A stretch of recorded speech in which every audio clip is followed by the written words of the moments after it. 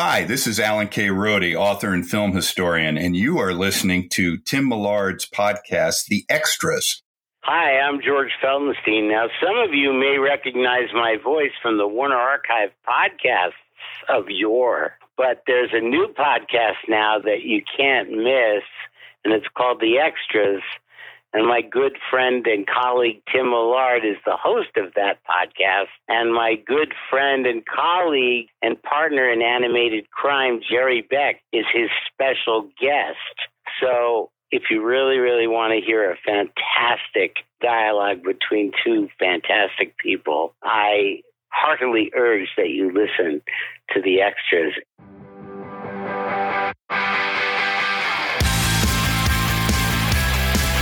Hello and welcome to The Extras, where we take you behind the scenes of your favorite TV shows, movies, and animation, and their release on digital, DVD, Blu-ray, and 4K, or your favorite streaming site.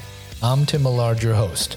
This is part 3 of a multi-part discussion with animation historian Jerry Beck about the iconic Looney Tunes cartoons. In part 1, Jerry provided background on how he got into animation history, and he detailed for us the history of Looney Tunes. In part 2, Jerry discussed his collaboration with Warner Brothers executive George Feldenstein on the curating choices that went into the fan-favorite Looney Tunes Golden Collection that was first released on DVD and subsequently on Blu-ray in the Looney Tunes Platinum Collection. In this episode, we dive into a discussion on the Bugs Bunny 80th Anniversary Collection and get Jerry's input on the recent Space Jam film. So here is animation historian Jerry Beck. Jerry, that leads us into the other part of our discussion today, which is the Bugs Bunny 80th Anniversary Collection on Blu-ray that was released in 2020. But before we get into the release itself, can you give us a brief review of the origins of Bugs? Bugs, as we know Bugs, the raw material for Bugs has two beginnings, I suppose. The one that Warner Brothers acknowledges as the first Bugs Bunny cartoon is in 1940 in a cartoon called A Wild Hare, directed by Tex Avery. And it's the one where he has the sort of the voice that we know Bugs. He says, "What's up, Doc?" He's hunted by Elmer Fudd and a lot of the cliches or, of that sort of thing. I'm hunting wabbits and that sort of stuff all kind of comes from that cartoon.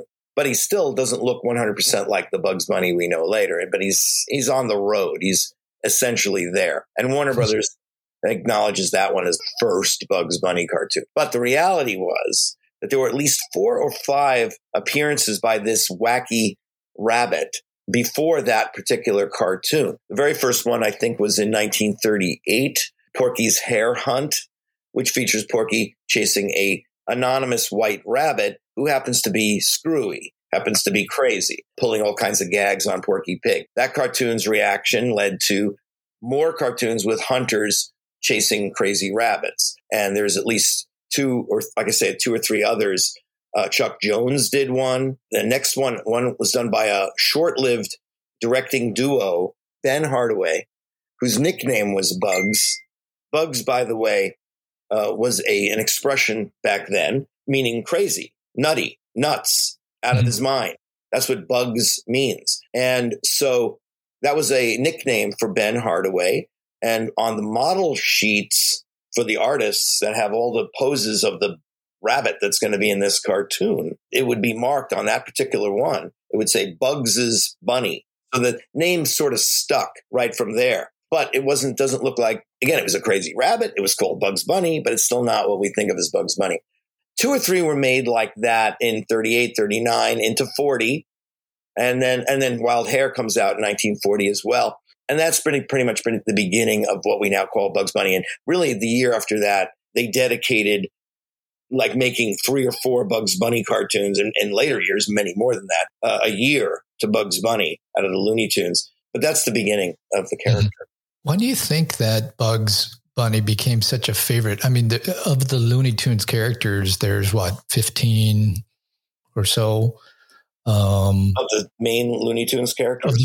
Yeah. Yeah, there's many more than 15, but there's 50. I would say, without actually counting them, there's something like 15 main ones. Ones. And why do you think Bugs kind of has become one of the favorites? Well, he was a favorite right off the bat. He was a superstar character from 1940, 41 right on. It's several things, but one of the main things comes down to audience identification. And this is true of any superstar great character, from Mickey Mouse to The Simpsons.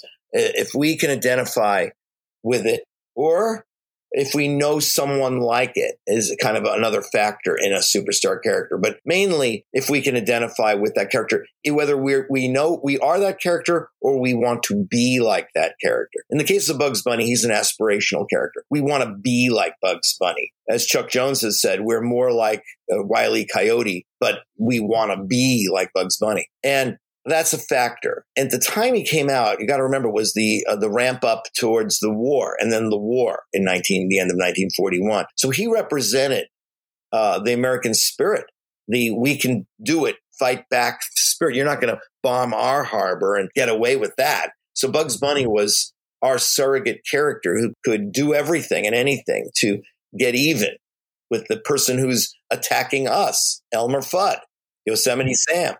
The landlord in our life. It's like we are the Bugs Bunny. We are the character. So he was, plus, I mean, the combination of other factors, the talent of the artists, the animators, the directors, Mel Blanc, all of that combined make up for what makes a great character. He was the lead. And his cartoons are consistently good. Always having debates with people on, like, the worst Bugs Bunny cartoons are, there's maybe two that a lot of us agree are not that great. And those were made at the very, very end of the 1960s. Pretty much every Bugs Bunny cartoon from 1940s and 50s, and even into the 60s, are pretty, pretty good. That's how great that character is. Well, you can't talk Bugs Bunny without mentioning Mel, as you just said. That voice, the blend of the Brooklyn and the Bronx tough guy. What's the story behind how they came up for that sound? Well, there's, it's classic because Bugs Bunny had many, many fathers. So everybody's got their own version of things. And Mel Blanc, being Mel Blanc, has his version. And I tend to see no reasons to debate it. There's other things Mel says about how he originated things here and there that are debatable. But the Bugs Bunny one sort of makes sense. I think when Mel describes his own making of it, he makes it seem like he created it completely. And I think he deserves probably the lion's share of credit. But I think a piece of the credit has to be to Tex Avery, the director, who is a very strong director who micromanaged every bit of his cartoons and what he wanted. And the fact that Doc was a thing from his childhood, and that's not just a story. There are many Warner cartoons directed by Tex Avery before A Wild Hare, where he has the characters referring to another character as Doc. It was a thing with Tex Avery. It was one of his things. So he had a very specific, point of view about what this character should be like. He should be like, it was a variant of the Dead End Kids. The Dead End Kids was a Warner Brothers sensational thing in the late 30s. It was a play in New York of which Leo Gorcey and Huntz Hall and a group of those actors came out to Hollywood. They made the movie. They made 2 or 3 of them at Warner Brothers. After that, as you know, the Bowery Boys and the Dead End Kids were featured at other lower rent studios like Monogram and Universal. But Warner Brothers actually came up with the original versions of those characters. Those characters presented to the American audience this New York streetwise wise guys who wouldn't take anything from others. And that's really what Bugs Bunny's voice is a takeoff from. Of the wise guy, dead end kid, kind of character. Where does Mel fit in the top voice talents of all time? Oh, number one. There's no question about it.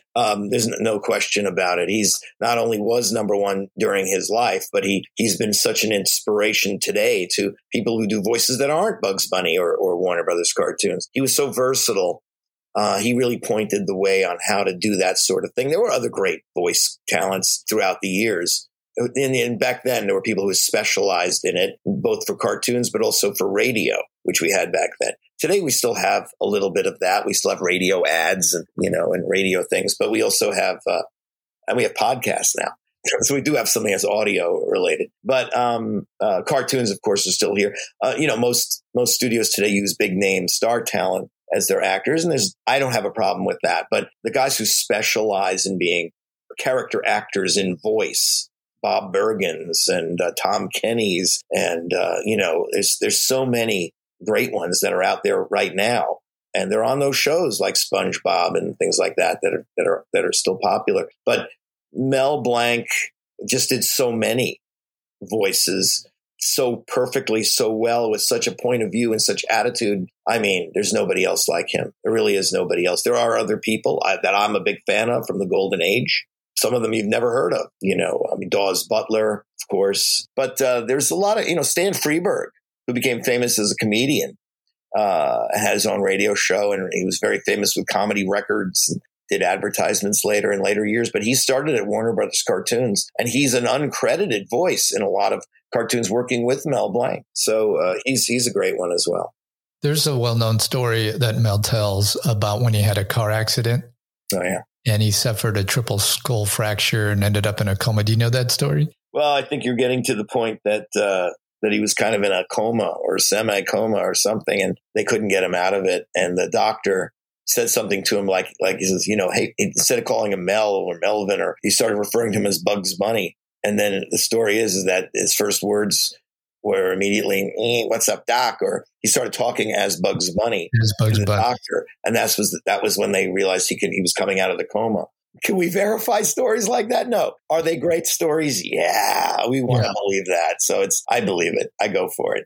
The footage of Mel telling that story is in the new documentary extra on the release, it's called Bugs Bunny's 80th What's Up documentary.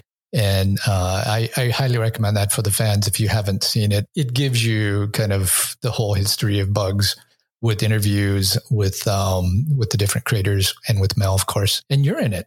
I'm in it from 15 years ago, and I'm in it from today. Did you do a new interview for? I did a new interview during COVID, and it was the first time I went out when I did it. It was I can't remember what it was, but it was early on when everybody was supposed to stay in. In fact, if you look really closely, you'll see one shot I'm outside and another shot I'm inside, because we actually did like 3 different locations due to noise and other factors.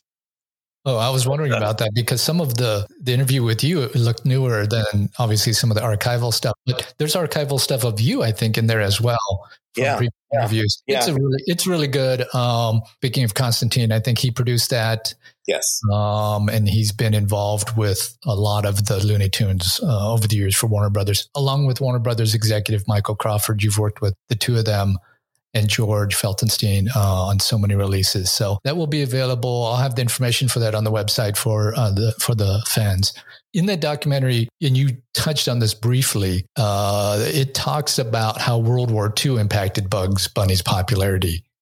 And I did not know that. I mean, I knew, I think we all know about Betty Boop and the association, but the popularity during the war, is it partly because he did the military films as well? Well, no, like I said, I think he was popular during the war era because he represented the American spirit. He represented that where we were at that point. We wanted to kind of get even. We wanted to, end this thing that was happening, just like we want to end the pandemic right now. We want to end this. And Bugs Bunny was a surrogate character in that effort.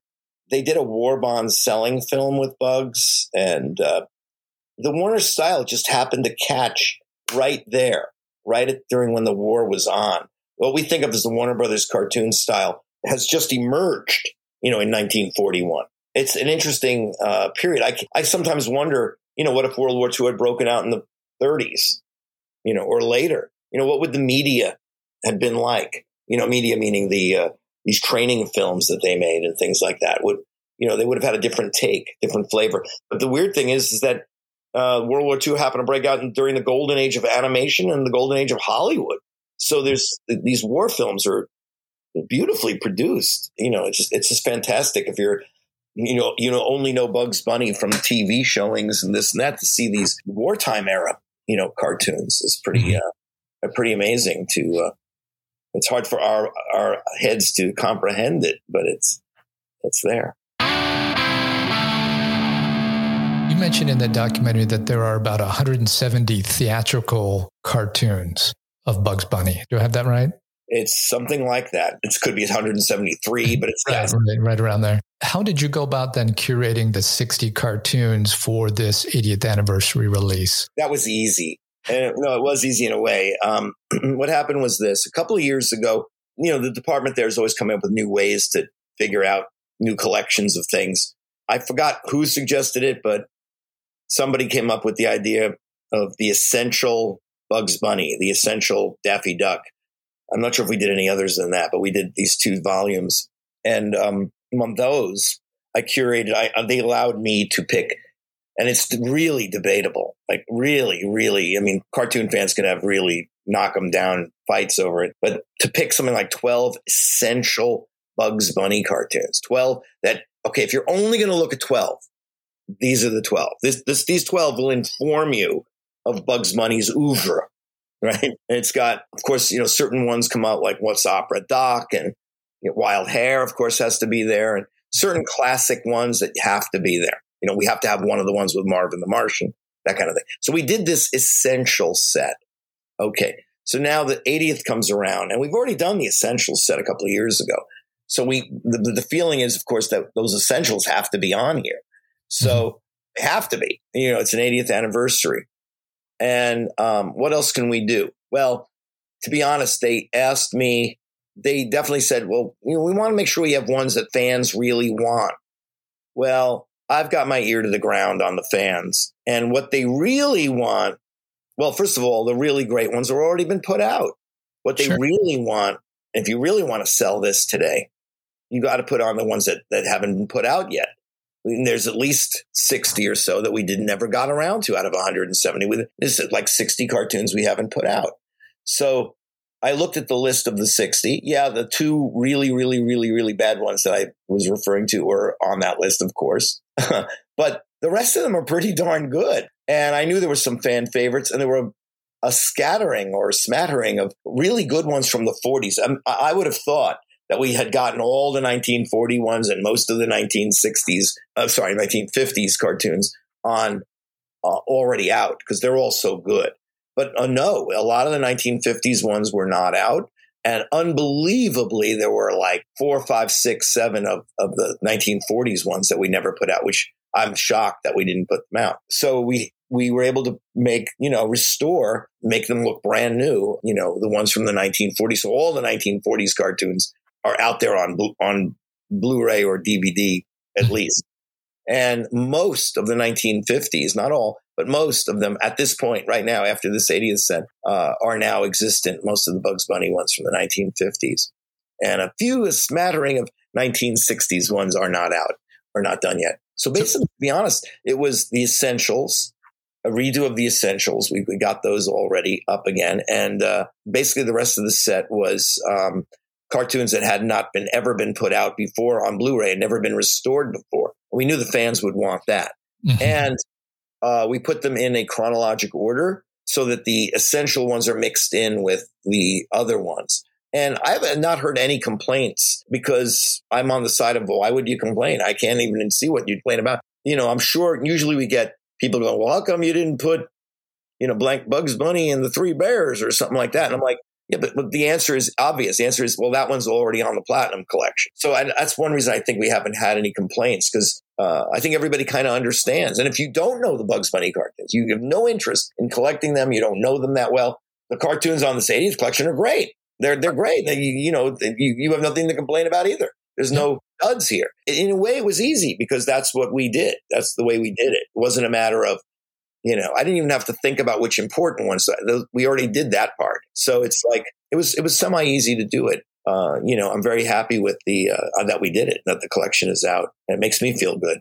Yeah. My goal is I want to see the whole library restored. And even as of this moment, the entire library is not restored. Hard for me to believe. The entire Warner Brothers cartoon library, 1,000 cartoons, should be completely restored and sitting there for whatever the next iteration of technology is. But no, it's still not restored. Warner's has had the attitude of restoring stuff as needed, when they need it, when there's a sale, when there's a monetary incentive, they'll restore it. And so slowly but surely at this point in time, I couldn't tell you, I'd say probably 85 to 90% of that library is probably restored now.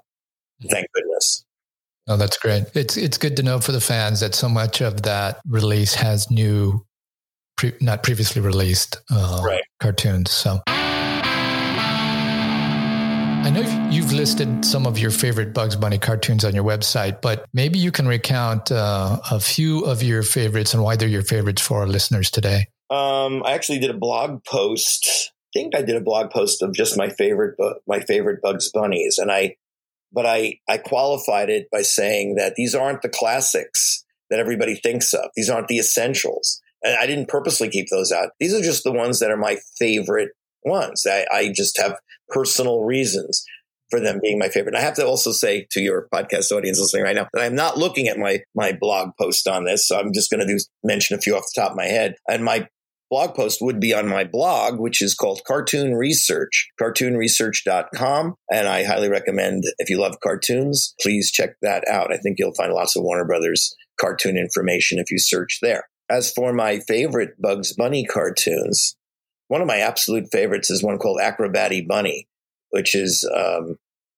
Robert McKimson cartoon. In fact, I think it's his first Bugs Bunny cartoon from like 1946. I like it for a lot of reasons. I like it kind of because it's a pure Bugs Bunny cartoon. It's Bugs being chased around a circus by a lion. A lion wants to eat him. And it just is one gag after another. It's fast paced. It's got everything that a Bugs Bunny cartoon should be. I guess I sometimes dwell when I look at so many cartoons, I look for ones that are the purest of that series, of that idea. And Acrobatty Bunny, to me, is a pure Bugs Bunny cartoon. And I think it's funny. I think anybody seeing it will love it and laugh at it. It's as simple as that. It means something to me, too, because I grew up with these cartoons. I saw this one early when I was re-experiencing them in high school, realizing at that time, hey, wait a minute, this isn't just for kids. I'm laughing at this because I'm getting the jokes. That was during my high school years. So Acrobatty Bunny was one of those cartoons that did it for me. I'm going to have to look back at my list to remind myself of some of the other ones. Because there's so many, they're all good. It's the other way around. If somebody had a TV show and they were running Bugs Bunnies, they wanted me to introduce each one a la Robert Osborne. Give me the title. I'll tell you why it's a good one. Right. Because that's the way I think about each one of these cartoons. I'll put on the blog a link to that, to your blog, so that fans can read through it in more detail. But I did read it. That's why I put the question in. Remind me what I said. No. Well, I thought, hey, it's recent and could be kind of fun. And you did explain, hey, these are not necessarily the essentials. These are just my favorites. And I thought that was an interesting Partially thing. By getting old, I think I'm losing my mind and memory. But the reality is, this is the reality. I've been telling people this for 15 years or so. I can't remember stuff because every day is something new. I do 2 blogs. I have a million other jobs. I've had people write to me who are now big name animators at Pixar, and they'll say, thanks to you posting my student film 15 years ago, that led to me getting this job, and that's why I'm directing the next Toy Story. And I'm like, I don't even remember your film. I don't say that to them, but sure. Like, I don't even remember posting what I put. But then I'll look it up, and I'll say, oh, I did. Yeah, I really liked this film, and I mentioned it. So that's the way my life's been, for 20 years now. Right. And you're not just a Looney Tunes expert. You have Woody Woodpecker, you have the Disney, you have all of these different, the Hanna-Barbera, so many different things that you... Yeah, it comes out of having worked on that of Mice and Magic and just wanting to know what all the cartoons are. I specialize with Warner's because they're popular and I love them and they're my favorite. I can't deny that. My favorite and they're everybody's favorite. And so that's why I've been able to do, I think I've done 3 for sure, maybe 4 books just on Warner cartoons, unbelievably. How could I do that? But there's a lot to say. Before we wrap up today, I did want to get your take on the recently released Space Jam movie featuring LeBron James and Looney Tunes. What are your thoughts on the movie? Well,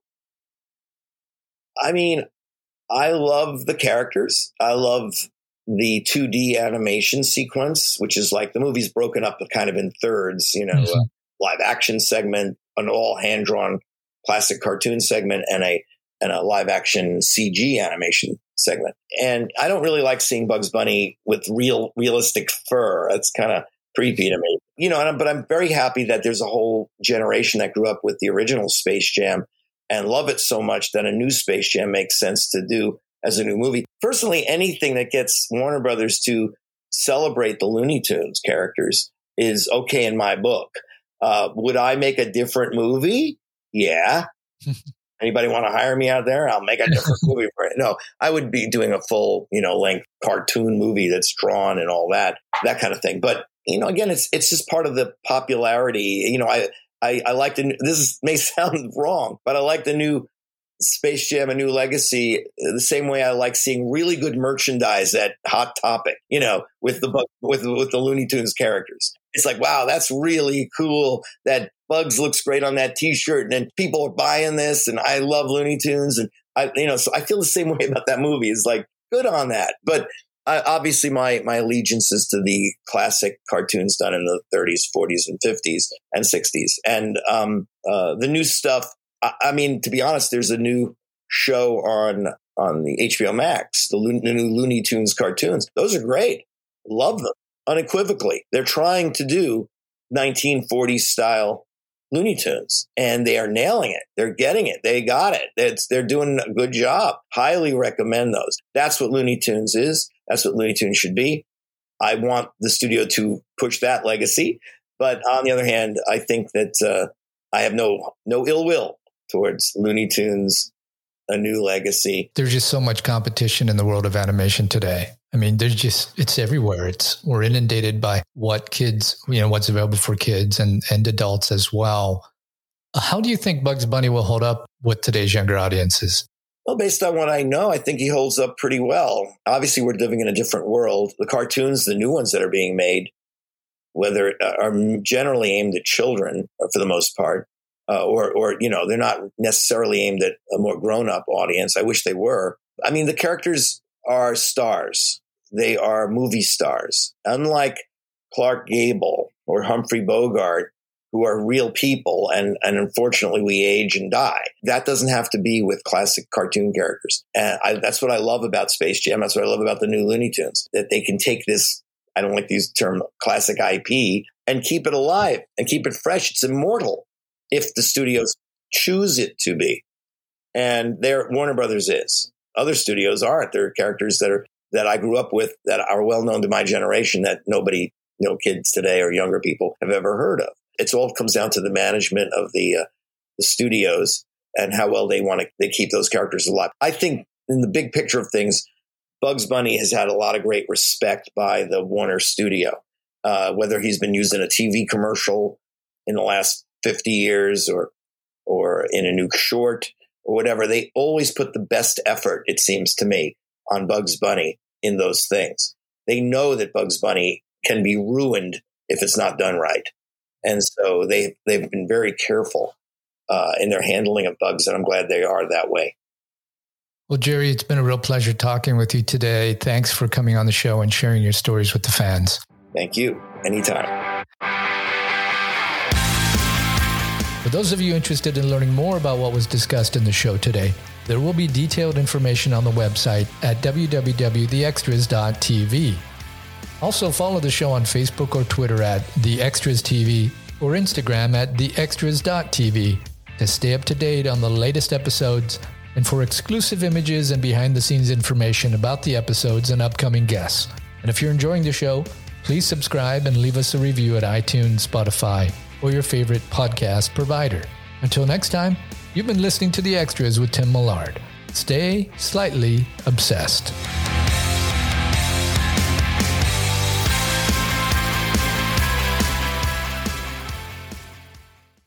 Hi, this is Tim Millard, host of the Extras podcast, and I wanted to let you know that we have a new private Facebook group for fans of the Warner Archive and Warner Brothers catalog physical media releases. So if that interests you, you can find the link on our Facebook page or look for the link in the podcast show notes.